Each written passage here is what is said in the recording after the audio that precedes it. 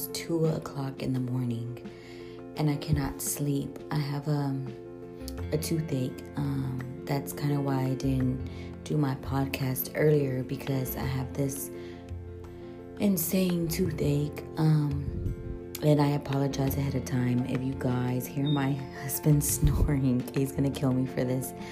But I just wanted to come on because I told y'all guys I was gonna come on every day, and I know that it's the next day. But I just wanted to come on and tell you guys that I feel so sad. I've been hearing a lot of people are dealing with COVID. I have a friend that's dealing with COVID. She's been dealing with it, I want to say like 2 weeks. I'm not sure.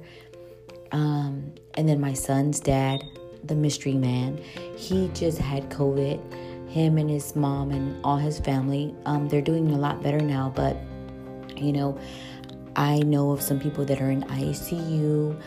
And this virus is something serious. I ask you guys that you pray over yourself, pray over your family, stay in your word, pray Psalm 91 over and anoint your kids with oil if they go to school,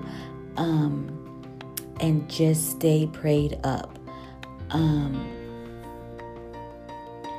I just been thinking about it all day, and I wasn't letting fear set in, but now I'm kind of like, my kids, 2 of them went back to school, like the virus is out there, but I'm not going to live in fear. I'm just going to stay prayed up. I'm going to, use wisdom, hand sanitizers, washing my hands, talking to my kids about it, because I've been hearing tons and tons of stories. And also when I logged in Facebook, because I haven't really been on Facebook, but I got on there today, and I've been seeing, a lot of people dealing with this crazy virus. I pray that God sends it back to the pit of hell where it belongs, because it doesn't belong here. But also, tomorrow I'm going to be talking to you guys about Mary and Martha. I don't know if you guys are familiar with Mary and Martha, but I will be talking to y'all about them tomorrow. So tune in tomorrow to my podcast. Also, I don't know if y'all heard of Kirk Franklin or Newsboys, but I was jamming to them all day today.